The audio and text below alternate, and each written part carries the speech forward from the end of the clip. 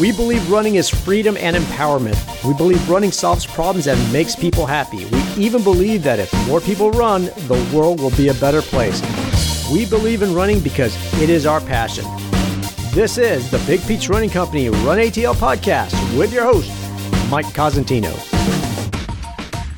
Hello, friends, and prepare yourself for a warm digital embrace. My name is Mike Cosentino. I am that pedestrian active sibling you never knew you had, and this is the RUNATL podcast presented by Big Peach Running Company. No, I am so very thankful that you've allowed this broadcast an opportunity for a bit of breathing room from all the other audio files you could have just chosen. And you should also know that I am not alone in my utmost appreciation for you, as my co-host and our executive producer is also here gushing about you. D2, welcome. And do we not have the best listeners on the planet? Yes, we do. I mean, we've been getting some great feedback, some great comments, and even some questions submitted through Instagram. So every time we do a recording and you post a picture of who we are and what we're doing, we always get some nice comments, some feedback. So that's awesome. So if you're not following us, do follow us on Instagram. It's just Big Peach Running Co. Awesome, D2, and I will tell you, it's a cosmopolitan group. They are using lots of different mediums to connect with us. We certainly appreciate that, and thinking about ways that you connect, at least with me, and I would imagine a wide audience, your plans this past weekend. I know it is not healthy to envy others. I get that. It's true.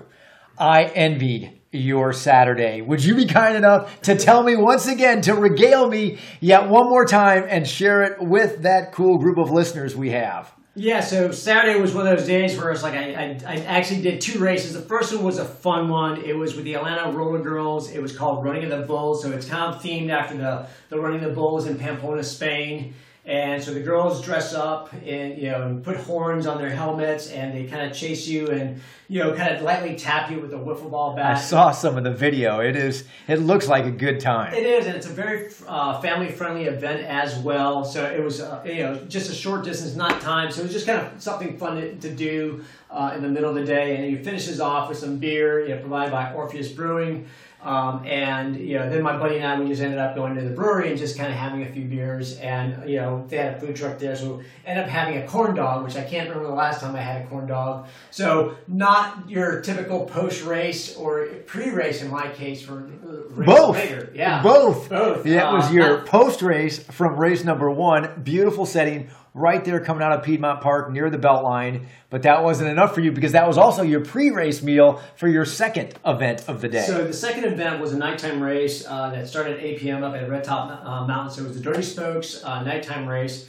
And I've been meaning to do a nighttime trail race, and finally my schedule allowed me to be able to do one and sign up for it. So after having a couple beers in the afternoon, I'm just like, well, let me just rehydrate. And I wasn't really hungry, so I just had maybe some guac and chips, and then maybe a Cliff Bar. So once again, not what I would recommend anyone to do as far as a pre-race or meal at all. So show up at the race, and I'm like, well, it's just going to be kind of an easy run, having come off of a bigger race the previous week. And I actually ended up feeling pretty good, and I actually placed in my age group, second in my age group, and felt really good. And so it was a great time, great race. So a nice day of racing all day Saturday. Well, indeed it was. Congratulations to you. And although that might not have been whether you listened right before you headed out to that second race, our episode with Sarah Shanahan about the nutrition might have been a little bit of a deviation from that. You might have unknowingly set us up perfectly for this episode. You did multiple races on the same day. One of the questions that we get at Big Peach Running Company, maybe as many as what we might not be able to answer, is how do I get started if I want to direct my own race, or if I'm part of an organization that would love to have a running race as a fundraising activity. Where do I start? How do I make it happen? What do I need to do to bring it to life? And quite frankly, that is not our area of expertise, but we know people that do just that. And in this case, They do multiple races on the same weekend like you did on a regular basis, but they're directing, they're managing, they're timing, they're setting the cones, they're making sure all the details have been facilitated. So this episode, we are going to peel the onion back a few layers, let everybody in on all the secrets associated with getting a race off the ground, what it takes to have a successful race, and for those who are racing on a regular basis, just get a peek at what goes on behind the scenes. This is super cool. We're featuring our friends from Orion Racing. 4 of their core crew sat with us in studio and gave us a truly inside look. So don't go anywhere, D2. Listeners, don't you go anywhere either. We'll be right back. We'll talk about doing races, managing, and directing races right after this quick break. Fall may seem like it's a couple months away, but training for fall races starts now. As your runs get longer, you'll need additional fuel to power through those long runs and get you across that finish line. Everyone has different needs and tastes, so we recommend that you experiment with different gels, bars, and hydration products to see what works best for you. Stock up and save. Buy 10 or more individual packages and save 10%. Buy a box and save 15%. Club and training groups can combine their discount for additional savings of up to 25% off. Don't be foolish. Come into Big Peach Running Company and stock up so you're long run ready. Welcome back, everyone, to the RUNATL podcast and a rightly robust in-studio welcome to a few good friends of ours who comprise some of the super force that is Orion Racing. And as we said in our intro, today is the day. Today is the day we take the curtain down for everyone who knows what it's like to participate in a local race or running event but have never before today been behind the scenes. That changes today. And also I know from many conversations I get to have with running enthusiasts everywhere, there are many of you who have thought, and it's okay to admit this, you have thought it would be pretty darn cool to be a race director, and for the record, I have thought that too. You and I see the images of hundreds or perhaps thousands of persons at the start line. We feel the emotion of all those who cross the finish line, and yes, we get energized by the thought that you or me might actually someday pull the starter's pistol and of course put the police motorcycles in motion. We would get to control the intersections for racers as they pass by. We see the sirens flashing, the walkie-talkies are buzzing, the medics are ready, and yes, the spectators are cheering. It's a glamorous life indeed. And then there are others right now, I'm sure, who are wonderfully curious as to whether or not they could pull all of it together. Maybe for a cause they believe in so much, maybe for a nonprofit that they already support. But either way, they do know that there's probably more work than what they could initially come to on their own. And we'll find out today, D2, that is very true. So, for all of us who think, I know, I love to run, I love to do races, who leads the glamorous life behind the scenes? It is this crew right here, Orion Racing. Welcome to you and thank you for joining us.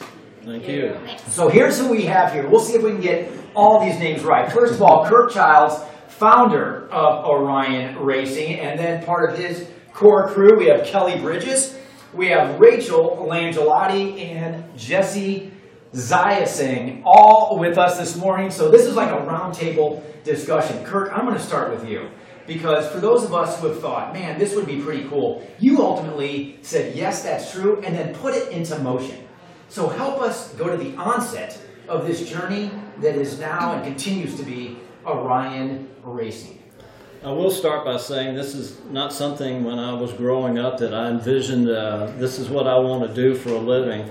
And I actually kind of stumbled into it. I mean, I had a career doing computer software for a lot of years, and this became a passion of mine just accidentally because I was asked to direct a trail race, which I did. And you were very involved in running yourself and doing races. I remember we had the good fortune of meeting even before I knew you in Orion Racing. So this was a lifestyle you led personally. Yes, I've always been active and enjoyed running, especially trail running.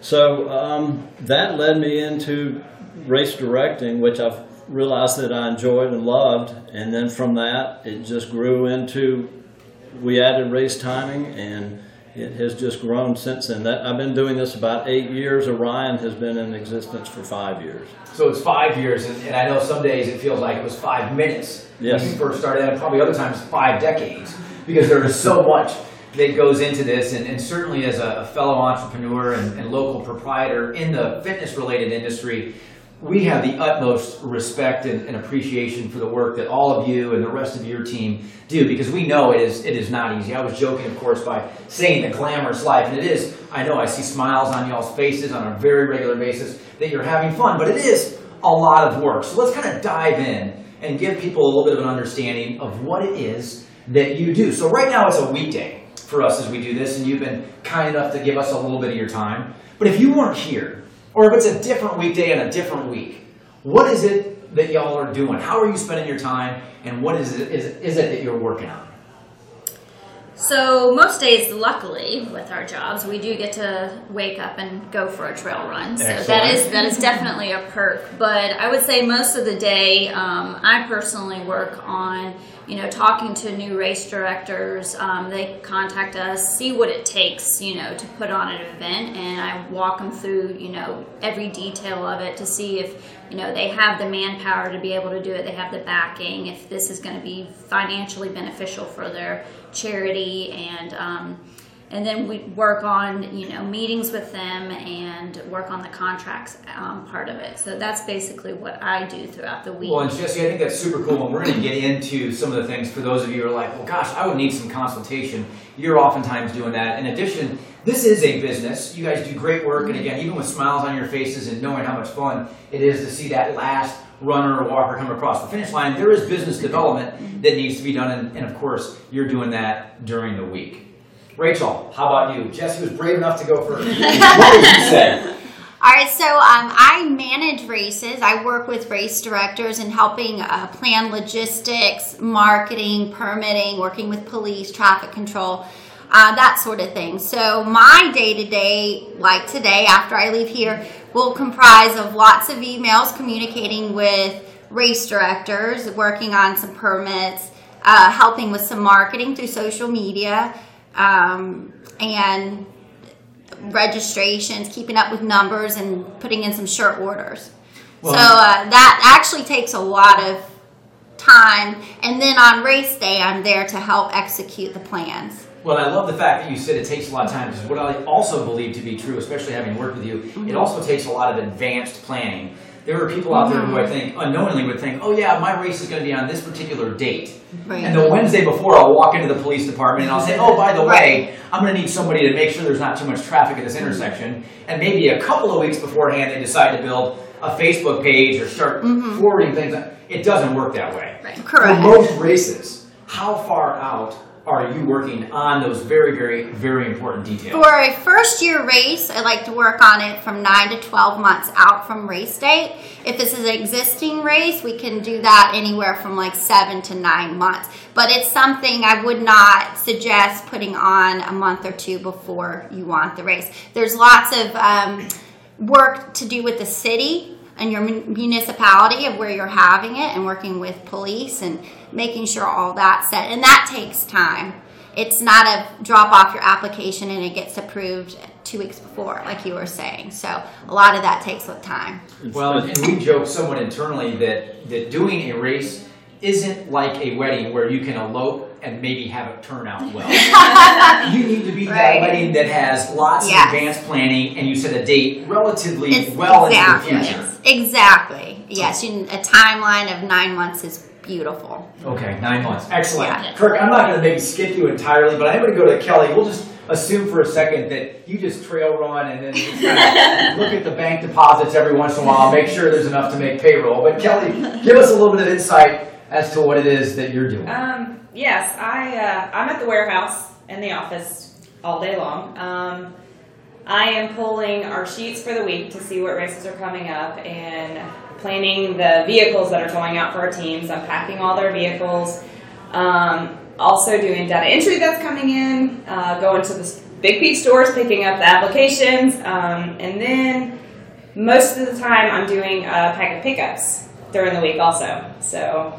Well, and you said two things that I'm sure will catch some people who are thinking, oh, I'd like to do a race sometime. You said warehouse and vehicles, and they're probably thinking, why would you have a warehouse? It's not like you're a grocer, or why would you have vehicles? It's not like you're a transportation or trucking company. Give us a little bit of understanding of why you have to manage things like vehicles and be in a warehouse. Well, we have 5 timing teams. So we have all their equipment for every team that goes out. We have hundreds of cones we have to put in there for our coning teams. We have 2 sprinter vehicles that we have to keep there, a couple of trailers, and then we still have to rent vehicles for some of the races on the weekend for the bigger races. Basically, every piece of equipment we have in there is for all of our teams. Well, and for those of you who have been both to a race and perhaps to a post-race celebration, you see chairs, you see tables, you see coolers, you see cups, and all these things along the way. That is why the warehouse exists, and maybe even more importantly, the expertise that Kelly has to exist, and why a crew like this is so important and needs to have that consultative role if you're thinking about perhaps doing a race or taking a race that exists to the next level. All right, Kirk, I saved you for last. Is there anything left to do? What is it that you might do that's not already being done? Well, I surf the internet, watch them work primarily. I mentioned earlier I was a software engineer full-time before doing this, which was a good segue because we've developed our own software in-house, and honestly, we've put together our own timing hardware as well. We didn't buy prepackaged. Which is a really unique thing, and I know one of the things that impressed D2 and I and the rest of those of us on the leadership team at Big Peach Running Company was like, this is all proprietary. I mean, this is not just, we'll get run-of-the-mill equipment or we'll use a software that everybody else is using. This is proprietary to Orion Racing. Correct, and it does give us the flexibility if a race director needs a specific report or wants something done unique, we have the flexibility to provide that for them, which we might not be able to if we'd bought canned software. Well, I will tell you, for those of you who maybe bought into his joke about surfing the internet or watching soap opera or whatever it might be during the day, you are always tinkering with the engine. I know that even though you have put this software together, that you've constructed hardware to use at races, it's never good enough, and it's like, well, what's the next improvement that we can do for the sake of the runners and our clients who are putting races on? Yep. All right, so we know what y'all are doing during the week, and it's just something that never stops. It's truly a 7-day-a-week operation. Take us to race day. That's where all the excitement is for us as participants. What are you thinking? I'm going to start with you, Rachel, because I know, and you alluded to it wonderfully so, that then you're overseeing the execution on race day. What does it feel like on race day, and what are you doing?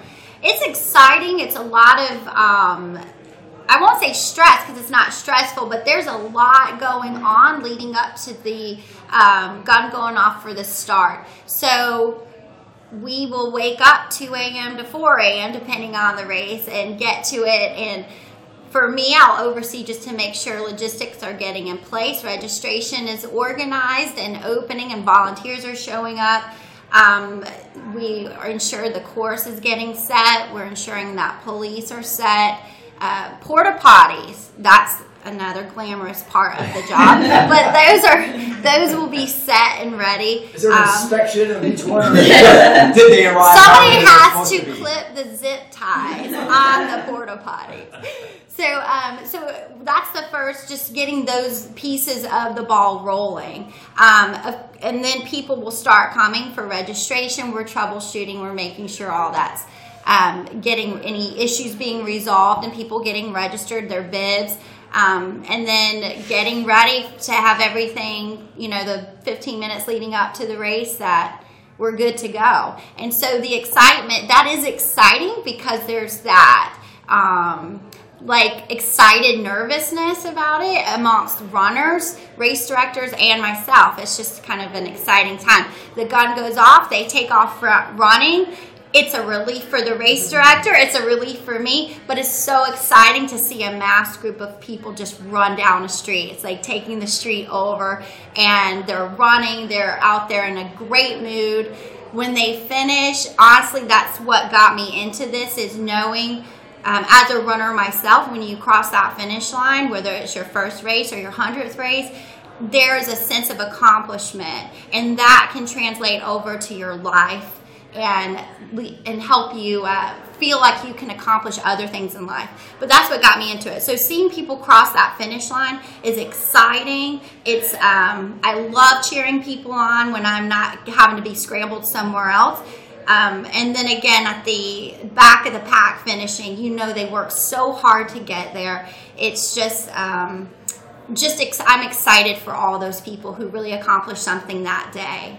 Very, very gratifying for sure. And one of the things, in fact, Orion Racing does Big Peach Sizzler that was earlier this year, and we were at the start line before anything, or at the finish line actually, before anything was going on. Mm-hmm. And here's the cautionary tale for some of you who are thinking, gosh, this would be really, really cool. I'd like to be just like Rachel. Your weekends are not your own. And if you really cherish your sleep, especially on weekends, did you hear her say 2 to 4 a.m. is when she wakes up? But I said to her, I said, what time did you get up? And she gave me that same answer. So now that I've heard it a couple of times, I believe it to be true. Like everything that comes out of her mouth. But I said, well, how do you sleep? And she's like, hardly at all. Because can you imagine for our clients if we oversleep? Right, there's no oversleeping. It's one thing to be late for a 9 a.m. meeting. Mm-hmm. But when everybody is at the start line counting on you, and you got to get up at 3 o'clock in the morning, I would imagine, even if you go to bed at 8 in the evening, it is tough to sleep with both eyes closed and a peace of mind. That is funny you say that, because I do wake up probably every 30 minutes to an hour hoping I didn't oversleep. But that, yes, if I oversleep or anybody on our team oversleeps, you miss the race. So yeah, it's important. But yeah, so I don't get any sleep the night before. So ever. We don't do this very often, but for those of you who love your sleep on weekends, you might as well go to a different episode of the podcast, because this is not for you. Anything else that any of the rest of y'all might add to what Rachel indicated about race day itself? Well, I can touch on a little bit the timing aspect of it, because she manages them and I time them. Like Kelly mentioned, we have 5 teams, so we have 5 timers. So I've timed lots and lots of races, with us doing about 120 races a year. She said it's not stressful. From my standpoint, it is stressful because it's like a wedding photographer. There's no do-over. Either I capture their times or I don't. If I don't capture their times, I have hundreds or thousands of angry runners, and I hear about it. So everything has to fall into place. Everything has to work, and there's a short time frame there to get it ready and make sure everything's working properly. Well, and some of you perhaps can think of your favorite race that comes about on the calendar each year, or one race that you would like to do or be involved with on the back end. But 120 races a year, I believe there are still only 52 weekends each year. And I believe still, and not just in the Atlanta area, but everywhere, a vast majority of races take place on a Saturday or Sunday. So you have many weekends where you have multiple race days going on the same weekend and perhaps at the same time. Mm-hmm. Yes. How do you manage that? I mean, we have a weekend coming up. October and April, obviously the busiest race months of the year. So, I mean, one of the weekends we have coming up here soon, we have 5 in the morning, 1 in the evening on a Saturday, and then 5 races in the morning, not 5 a.m. Correct. We have 5 races in the morning. In the morning, 1 in that evening, and then 1 Sunday morning. And actually, we have 1 Friday. So we have 7 events that in one weekend. weekend. Yes. So yes, that's why it takes 5 teams. 5 teams. And 7 days a week to get 7 days a week, and 20 team members who are very passionate and dedicated. I was going to say, if it wasn't for our team members, yes. They're phenomenal. So let's go to that person who's like, I don't want to be involved to that scale. And we don't blame them, right? Not everybody is cut out for what y'all do and do so well. But there are people who do want to get involved to some degree. It might be, a cause that they believe in, or a nonprofit that would like to add some contribution to the great work that they're doing, and they just need more money to do so. And they believe, gosh, a race could be the right way to do that. I think we all know that's not always the case. So now someone, and maybe they're talking to you, Jesse, and they've got that question, well, where do I start, or is this a good idea? Let's take that call publicly. We get calls on a regular basis, and we just quietly refer them to you. So now let's assume that that's what's happened, but we're going to talk about it publicly, and we're answering, is it a good idea? Where should they begin? Well, like Rachel said, I always say to them, because a lot of people do come to me and want to say, 2 months, I want to put on an event in 2 months. As Rachel said, you need to give yourself a year, especially with the first, year event. And my next question is, what is the goal here? Is your goal just to raise awareness for what you're doing, or is it to raise money for what you're doing? Because on your first year, you may not raise the money that you want. And is it possible they could actually lose money? For a first year event, they could. So for the first year, I always say I think that your objective should be to raise awareness and to put on a quality event so that years following, you can start to raise that money that you need for wherever it may be going. So it's like a legitimate business venture where you have to be willing to invest the time and the money and not necessarily see an immediate return on investment. Yes. So I think that's a huge call out. And thinking about a couple of things that you said, awareness, terrific, but that doesn't equate or is not synonymous with money. In addition, so you can set yourself up for success in year 2 or the years that follow, if you're not willing to be involved for the long haul, there may not be a reason to have that first year event. Yes, absolutely. Anything else anybody else would say to that real newbie and that person who rightly and perhaps proudly wears the rookie race director status? To add to that, the average, people will come to us and say, we're going to have 1,000 runners and we're going to raise $20,000 the first year. That's extremely unlikely scenario. The average first year race is lucky to bring 200 runners and lucky to break even. So that's the harsh reality. So let that sink in. If we were not running the clock, we would just take a moment of silence to let that sink in with all of our listeners. But you can go back and listen to that again, because he did say, indeed, 200 runners and is a possibility to actually lose money. So what are some of the pitfalls, beyond losing money? What are just some of the pitfalls that people may make when they elect to go forward? They're like, you know what, we could lose money and we're okay with that. We may not have as many runners as we thought, and that'll be fine. But what are some of the pitfalls that they might make even with taking that risk? And the amount of time that it takes. I don't know that that's really something people think of, because if you're going down a check sheet, it looks pretty simple to check off, but all of those items on your timeline of what needs to be done take time. So I would say having the time to do it. Think of it as it's going to be a mini, a second job. That is so, because we've been close enough in D2, you and I know this, that if you really want to, and let's just call it what it is, compensate Orion Racing to do everything, you can kind of do a race in a box, right? It's like, here's what I want, go put it together, and y'all have the expertise and obviously the resources to do it. But if you really want not just awareness, but to have a viable financial picture, whether it's in year 1 or year 15, you can't just say, Orion, do it all. Right. You've eventually got to find volunteers or committed individuals who are going to do a lot of that work themselves. And you just said, Rachel, it's kind of like having a second job. And it takes a team of volunteers to put it on. Even in spite of, if you hired us to do a lot of the work, you're still going to have to come up with a team of volunteers. And you may have a bunch of interested people in the beginning saying they're going to help you, but come race day, a lot of those folks are not going to show up. When they have to wake up at 4 a.m. Yes. That's exactly right. And even if they said right up until the evening before I'll be there, they don't have the same seriousness with their alarm clock that obviously all of you do.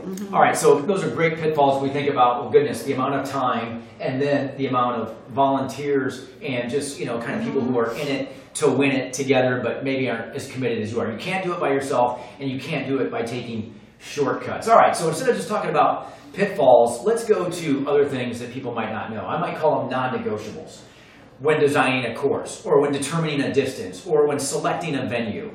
What are some of the things that people just need to have in place if they're ever going to be likely to put the race together in a manner where a gun will eventually go off and runners will cross the start line. Everybody's looking at each other. Who wants it? Rachel. Rachel, you have been nominated to answer that question. The first thing is definitely to have an idea of the venue or an area that you want to have the race. What makes sense? Are you in a community where you want this to be a community event? Or are you thinking you want to be an event where it's bringing in people from all over? So maybe you need to go to a more central area like downtown Atlanta to bring people from different areas. And are most communities really amenable to having an event? I mean, obviously most of these are early in the morning or going to require some road closures or some kind of perhaps inconvenience for nearby residents or businesses. So are most communities kind of looking forward to these types of events? It depends on the community because some of the communities are already overwhelmed with events. So but if it's a community, if you're an organization or an individual trying to do something that's in that community, then you have a better chance of that community supporting your event. Okay, well, and I think that's one of those non-negotiables to call out. Just because you pictured the ideal community for it, are they overwhelmed or are they supportive? And if they're overwhelmed and can't add another, you're in a bad spot because that non-negotiable is a barrier that's tough to get around. Yep. Or if it's just not a supportive community of doing this, you can't just kind of run ramrod right through and say we're doing it anyway. Correct. So the community itself, but then also the municipality, the city that you're dealing with. So they have to be open to having an event in their city. Okay. What else? What else is maybe, again, what I'm just referring to as a non-negotiable that you have to have in your back pocket if you're ever going to get this money. Off the ground? Money. All right. Well, let's talk about that. You do have to have money because whether you're an individual or organization, if you don't get the runners that you anticipated or the sponsorship dollars you anticipated, you are still going to owe for shirts. You are still going to owe money for timing. So you need to have be aware that you're going to need some money whether you make it or not, and be willing to lose money in the process of hopefully gaining or fundraising money. Whether or not somebody actually uses the portable toilet, you pay for it. You pay for it, right. Once it's there, it doesn't matter whether there's anything that actually went in the bowl. Right. So let's talk real money. You guys, let's say that 200-person event, or that person who thinks they're going to get 500 or 1,000. What should they think about having if they're doing it in and around the Atlanta MSA? And I recognize Centennial Olympic Park may be very much different than maybe doing it in downtown Norcross. But roughly, what would you say is going to be in the bank for someone to confidently go ahead and say, yep, we're going for it? That's probably one of the #1 questions I'm asked. How much is it going to cost? Let's answer it right here. That's why we're the #1 podcast for running in and around Atlanta. And just like you said, there's so many different factors that go into that. You know, your venue can cost anywhere from $0 to $3,000. Your police can cost anywhere from nothing because you have it just on private property where you don't have to have it, all the way up to, if you're putting on a half marathon in Atlanta, tens of thousands of dollars. And there's just so many different things that go into it. We do kind of have a guideline that we send to people that just say, typical shirt cost X amount of dollars, based on a 200-person event. But to answer how much does it cost to put on an event, there is no good answer. But it's not insignificant, right? In all likelihood. So don't think you're going to have the registration revenue come rolling in before any of your expenses do, or that there's just this guarantee that revenue that does come rolling in is going to outpace what your expenses are. And one of the biggest things that people need to work on while putting on an event is to also, yes, you need a race director doing part of, the permitting and getting the venue and all of that, but it's almost like you need a separate team doing sponsorships. That is just as important as everything else, because if you don't have those sponsorship dollars, that kind of helps offset everything else for a first-year event. So let's talk about sponsorship, and this is where Big Peach Running Company can, maybe add a little bit of context. And similar to what you said earlier, Kirk, about people come and they're like, oh yeah, we're going to get 1,000 people and it's just immediately going to be a success. We hear that all the time. It's like, hey, can Big Peach Running Company write us a sponsorship check? We're going to put your logo on the back of the t-shirt, which isn't something that we would say, well, oh my goodness, what an amazing sponsorship benefit that is. And even though it's a first-year race, we're going to have 1,000 people and you're really going to want to be involved, go ahead and send the check here. Right. And we're very quick to say, well, that's not really the way it works for us and for a majority of those who might be involved in a local race. It used to be that if you could do sponsorship, that would pay for the race expenses, and then the registration revenue what would be available for that nonprofit or for whomever it was that might put it in his or her back pocket. I think sponsorship is much more difficult today than what it was 10 or 15 years ago to get. Okay, it is. Yes, So you can confirm absolutely. that. Yes. So what is a good breakdown of a lot of races in terms of the percent of revenue that comes from registration and the percent of revenue that comes from sponsorship or partnership fees? It varies Okay. completely. If you've got someone that's really good at finding sponsors and convincing them to pony up, you can make a profit your first year. But if you have zero sponsors, your runner fees are probably not going to cover the cost of the race the first year. And the races that make a lot of money from sponsorship are typically races that have been established for 10, 20, 30 years. New races, the sponsor dollars have pretty much dried up. It's really difficult to get new sponsors.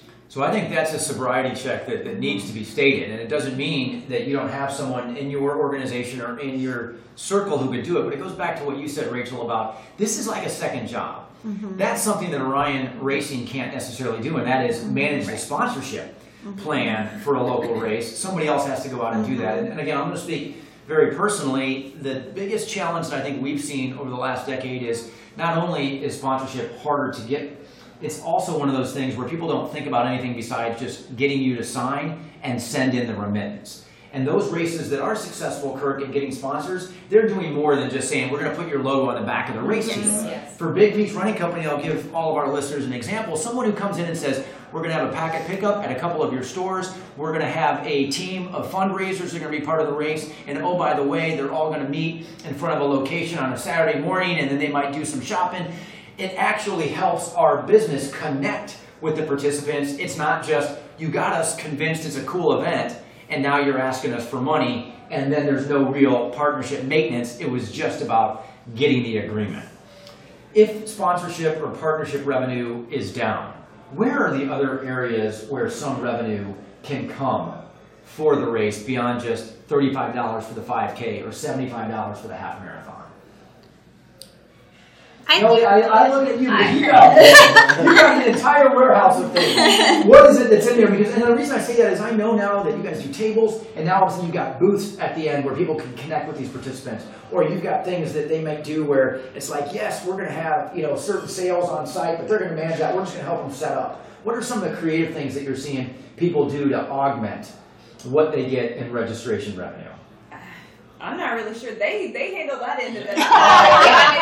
What a terrific reflection. There's basically two sources of revenue for a race. Runner registration fees and sponsor dollars. That's okay. And if you're in nonprofits, I have seen if they add a component of fundraising to their event, Okay. fundraising, that's another avenue of revenue. Okay. Well, and one of the things that I'll say in terms of, who's successful getting that registration revenue, because it's becoming increasingly important to have that. There aren't a lot of other options. Sponsorship is down for many, many races, or the prospect of getting it is harder and harder than what it's ever been. If you've got a great base that will support you, one of the events that's been around for over 10 years now that I always cite as one of the best in community sport support, and D2, you've been involved personally for a long time, and that is the Brookhaven Bolt. Part of the reason that that's so successful is I think they practically tell the parents of every child at Ashford Park Elementary, you are going to come out and race on race day, or we're going to pull the science program. And I know that's not what actually happens. And I see a lot of churches that are successful because they're willing to do it from the pulpit. And it's kind of like every Sunday morning you hear that you should do this race on this particular weekend, and they've got a larger community to speak to as opposed to someone that's like, gosh, we're so inspired by this person in our neighborhood, but they're kind of talking to 7 or 9 houses, and even if everybody and every family comes out, it's still only 40 people. And that's just not the same as a congregation or an entire school's community. You need an existing base, I feel like, to pull from, to market to. Not just a base of volunteers, but if you're a nonprofit organization, you've got a database that you can send these e-blasts to. If you're an individual, you need to connect with the organization you want to partner with, not just be able to write them a check, but partner with them in order to get that existing base of support to draw from. So that's great guidance as well, and that is, do you have a base, and can you work that base to truly support your event? Okay, all of you are very clairvoyant, I know that, and you brought your crystal ball with you, which is awesome. Thank you. I'm glad we have enough room to accommodate that here. What does the future of racing look like? We've been around long enough to see that, gosh, 5Ks just exploded. I mean, it went for even a place the size of Atlanta, a couple of events here and there every month, to what now almost seems like another half dozen every weekend in that 5K distance, in and around the local neighborhoods and communities, to use that term. Half marathon exploded for a while, and longer distances became increasingly popular. Women got into this sport wonderfully and robustly for a long time, that drove a lot of the participation growth in and around the sport. What I refer to as novelty races that were, things that were glowing and people that were throwing color at you or whatever else it might have been in the mud, that contributed to growth for a while and continues to help keep this very healthy. But what does the future look like? Knowing all that is part of the past and perhaps to some degree still part of the present. What do you see in the future, whether you're wanting to put on a race, or for D2 and I and everybody who's listening, just continue to plan on doing races?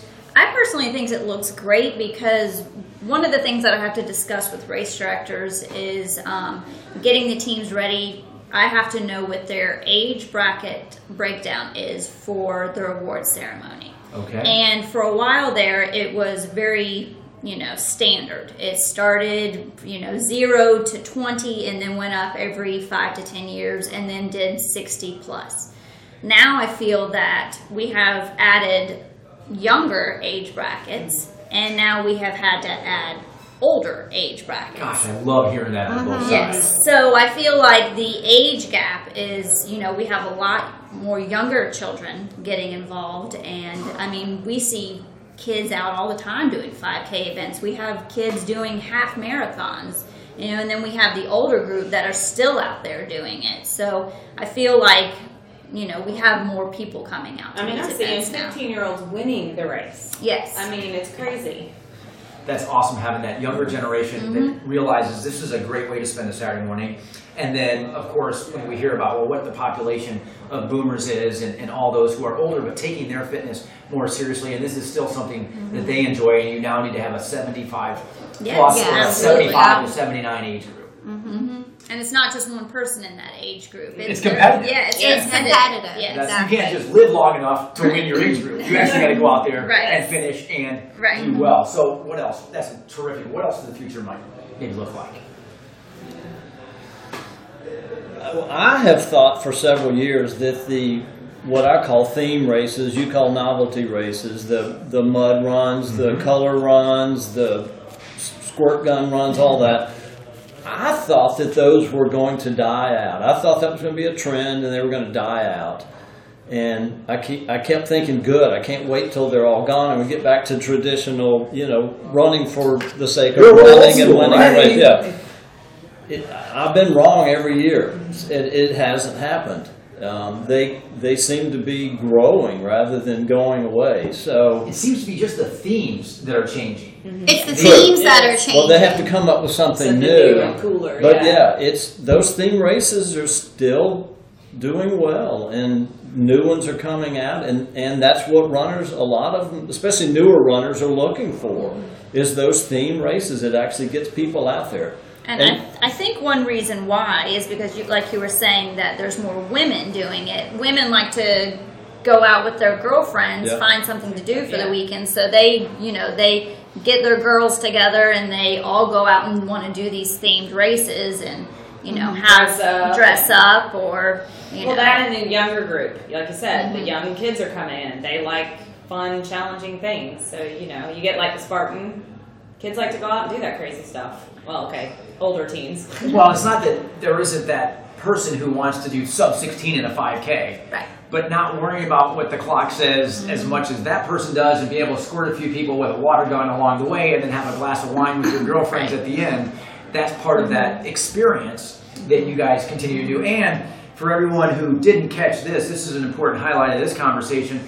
Kirk is not in the 29 and under group, and he just admitted he was wrong. The one time in his entire life that he was wrong, he admitted right here on this podcast. We brought it to you first. Anything else that I see that not just in the Atlanta area, but outside of Atlanta, is destination races are what's really, you see more and more of those all across the country.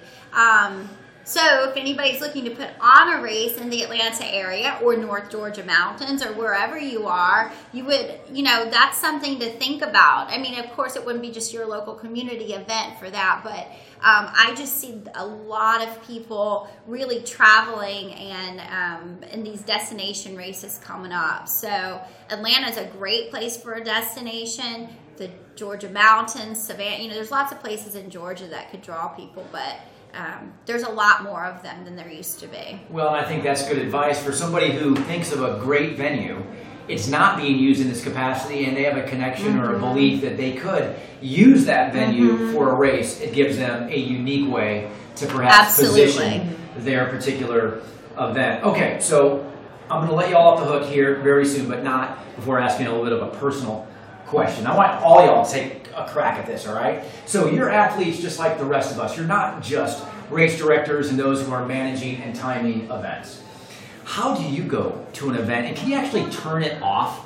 Or when you show up at the start line and it's not your event, or you're not necessarily responsible for the outcome and making sure that each result is captured, can you just go out there and do it the way D2 and I might? Or are you busy assessing what kind of timing equipment are they using? How many safety officials do they have on the course? How does it work for you all just as athletes and participants? It's been a really long time since I've been able to go out and run a race. All right, so because I'm working. But when I have, yes, I do catch myself looking around, going, "Okay, we've done this, but they don't have enough porta potties." And so I pay attention to that stuff. But then my competitiveness kicks in, and then I forget it all, and then I get out there and I actually run the race. So. Okay, so once the starters goes off, you are looking at it the same way D2 and I might. Okay, Kirk, how about you? Pretty much the same thing, but yes, she may not look at the timing equipment, but yes, I'm going to look at the timing equipment and the way they've got it set up and so forth, and so I have got to do the comparisons to the way we do it, of course. And then when you get to the finish, you go over and make suggestions you'd like to do, or you just keep your mouth shut and keep, moving in there. I may go ask a question or two and act, like I'm not somebody that actually does it for a living, but it's hard to turn it off. I don't turn it off even in my sleep, so I never get to turn it off. I'm like you mentioned earlier, I'm always trying to figure out a way to tweak it and make it better and add bells and whistles, so yeah. When we love what we do, I think it is one of those things where it's okay to have it on and on and on. Rachel, what about you? I completely turn it off. Yeah? No, I mean, I'm down to 1 or 2 races a year right now. But when I'll notice things, but I'm there to enjoy myself and be a part of whatever event that I'm at. So I want to just enjoy it and not really think about it too much. Of course, it was something, yeah. Subjective, too much. Who knows what that means, but not too much. And how about you, Jesse? Well, I'm one of the lucky ones that actually doesn't have to work all that much on the weekends. So I normally get to go out and run with my 8-year-old. Awesome. We go do events, but I'm normally running only Orion Racing events, so they're always perfect, so I don't. What a great shout out for the perfection of Orion Racing. So they are Kelly and Kirk, Rachel and Jesse, Orion Racing. Thank you very much, not just for everything that you do every single weekend, sometimes multiple times each weekend, but for your friendship. To Dave and to me, certainly to Big Peach Running Company, and perhaps everyone who has had the good fortune of working with you would say the same, that your friendship and your genuine interest in them is so very much appreciated. You can learn more about who they are and what they do at OrionSportsTiming.com. In the meantime, we're going to take a quick break, D2. We'll be right back. Don't go anywhere. Thank you for being part of the Run ATL podcast. You've got the right shoe for you, but maybe you're still getting blisters and your feet aren't too happy. The source of your discomfort may be the socks you're wearing. Cotton is rotten. You need socks made from synthetic materials that wick away the moisture that can lead to blisters. Big Peach Running Company carries a variety of styles and brands, including Features, Balega, Swiftwick, and Injinji. Every sock is buy 3, get 1 free. Mix and match brands and styles, it doesn't matter. You'll save 25% when you pick up 4 pairs of socks. Keep your feet happy and stock up on socks at Big Peach Running Company. Welcome back to the RUNATL podcast. D2 and I were talking during the break, and we don't oftentimes say this, but D2, I will tell you what we just did, that conversation that we had with Orion Racing. I know a lot of people will listen to once, and rightfully so. They'll only need to listen to it once, but then there are others that immediately have someone that they should share this episode with. Immediately, they're part of an organization they care a lot about, and they either have a race already or might benefit from considering one, or it'll be down the road that they now know this episode exists, that someone will say to them, my goodness, it would be really cool to do a race, but I don't know where to start. And I just hope, D2, that this will be the first thing that people share, because there was information that Kirk and his team shared with us publicly now that, quite frankly, you would have to pay for or might be really, really difficult to track down. Yeah, I mean, to me, it's one of those things where you show up at a race, and as a participant, you don't really know everything that goes into it. You just like, well, I sign up, I register, and I show up as a participant. I run my race, and I cross the finish line, and then I'm done, not realizing that there's a lot of work, not only that happens, hours before you even show up on race day, but, even days or weeks, months in some instances, as far as the preparation and planning, as far as permits. So that's all great information that someone at one point said, would you ever be interested in getting in race directing? After listening to this, like, no, thank you. That's way too much work. Much credit to Orion, because this is something obviously they love to do, because you have to love what you're doing in order to put on great races like they do. It is very detail intensive. There are plenty of people out there who would just relish that opportunity, and now they know where to start or perhaps what to do next. But as a cornerstone of the RUNATL podcast, we are always sharing information. We're not done. That's not all that we're sharing this episode. D2, I believe you have a podcast payout for us.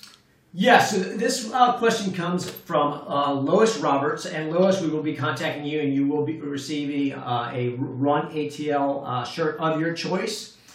So Lois' question is, as a runner who is always pressed for time, full-time job and full-time mom, what are the important pre- and post-run activities, drills, stretching, ice baths, etc.? I find myself with small windows of time to run and like to spend most of that time actually running. How can I only spend a few minutes with these rituals and get the most out of that time?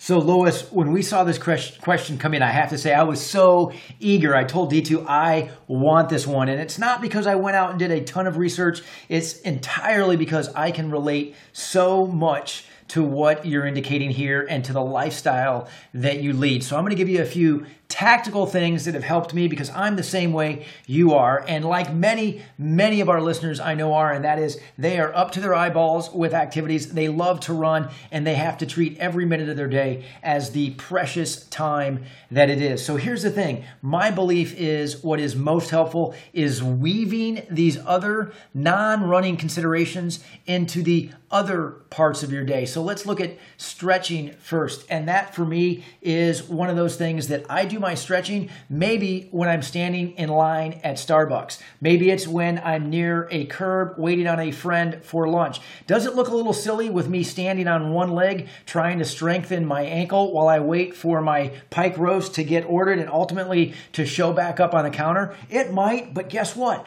I'm not going to set time aside to do those ankle strengthening routines outside of when it's part of something else in my day. When I am coaching one of my kids' activities, I take the workout routine they're doing before the activity very, very seriously, because that may be the only stretching I do all week. In addition, I'm now using a stand-up desk out of my home office. Am I doing it all the time? No, but I also know from what we've heard, what we've been reading, what we've seen now studied and published, that sitting too often not only makes us tight, but makes us more prone to injury. So by being able to incorporate more standing up in my work routine, I believe it sets me apart from the possibility of injury a little bit more. And then the last thing that I would say to you is this: as you are thinking about nutrition, or as you are thinking about time management, making good dietary choices and ensuring that you've preserved that time on your calendar for your running is first and foremost, because if you're eating well, you are going to stay true to your fitness routine and vice versa. And if it is a benchmark on your calendar that you will get your runs in for a certain amount of time on a certain number of days each week, it will not be compromised. So schedule it first. What an awesome question from Lois D2. Like you said, she gets a Run ATLT now. Perfect timing. The new long sleeves are in all of our stores. Some really, really cool colors. You've got them online, of course, so people can see them. We'll let Lois tell us her size and choose her favorite color. For those of you who would also like to join Lois in the winning, it's podcast at BigPeachRunningCo.com. D2, that's going to do it for us on this episode of the Run ATL podcast. But if I am correct, I believe we'll be back in just 2 weeks. That is true, he nods, and we will see you then. In the meantime, may your best miles be those covered on foot.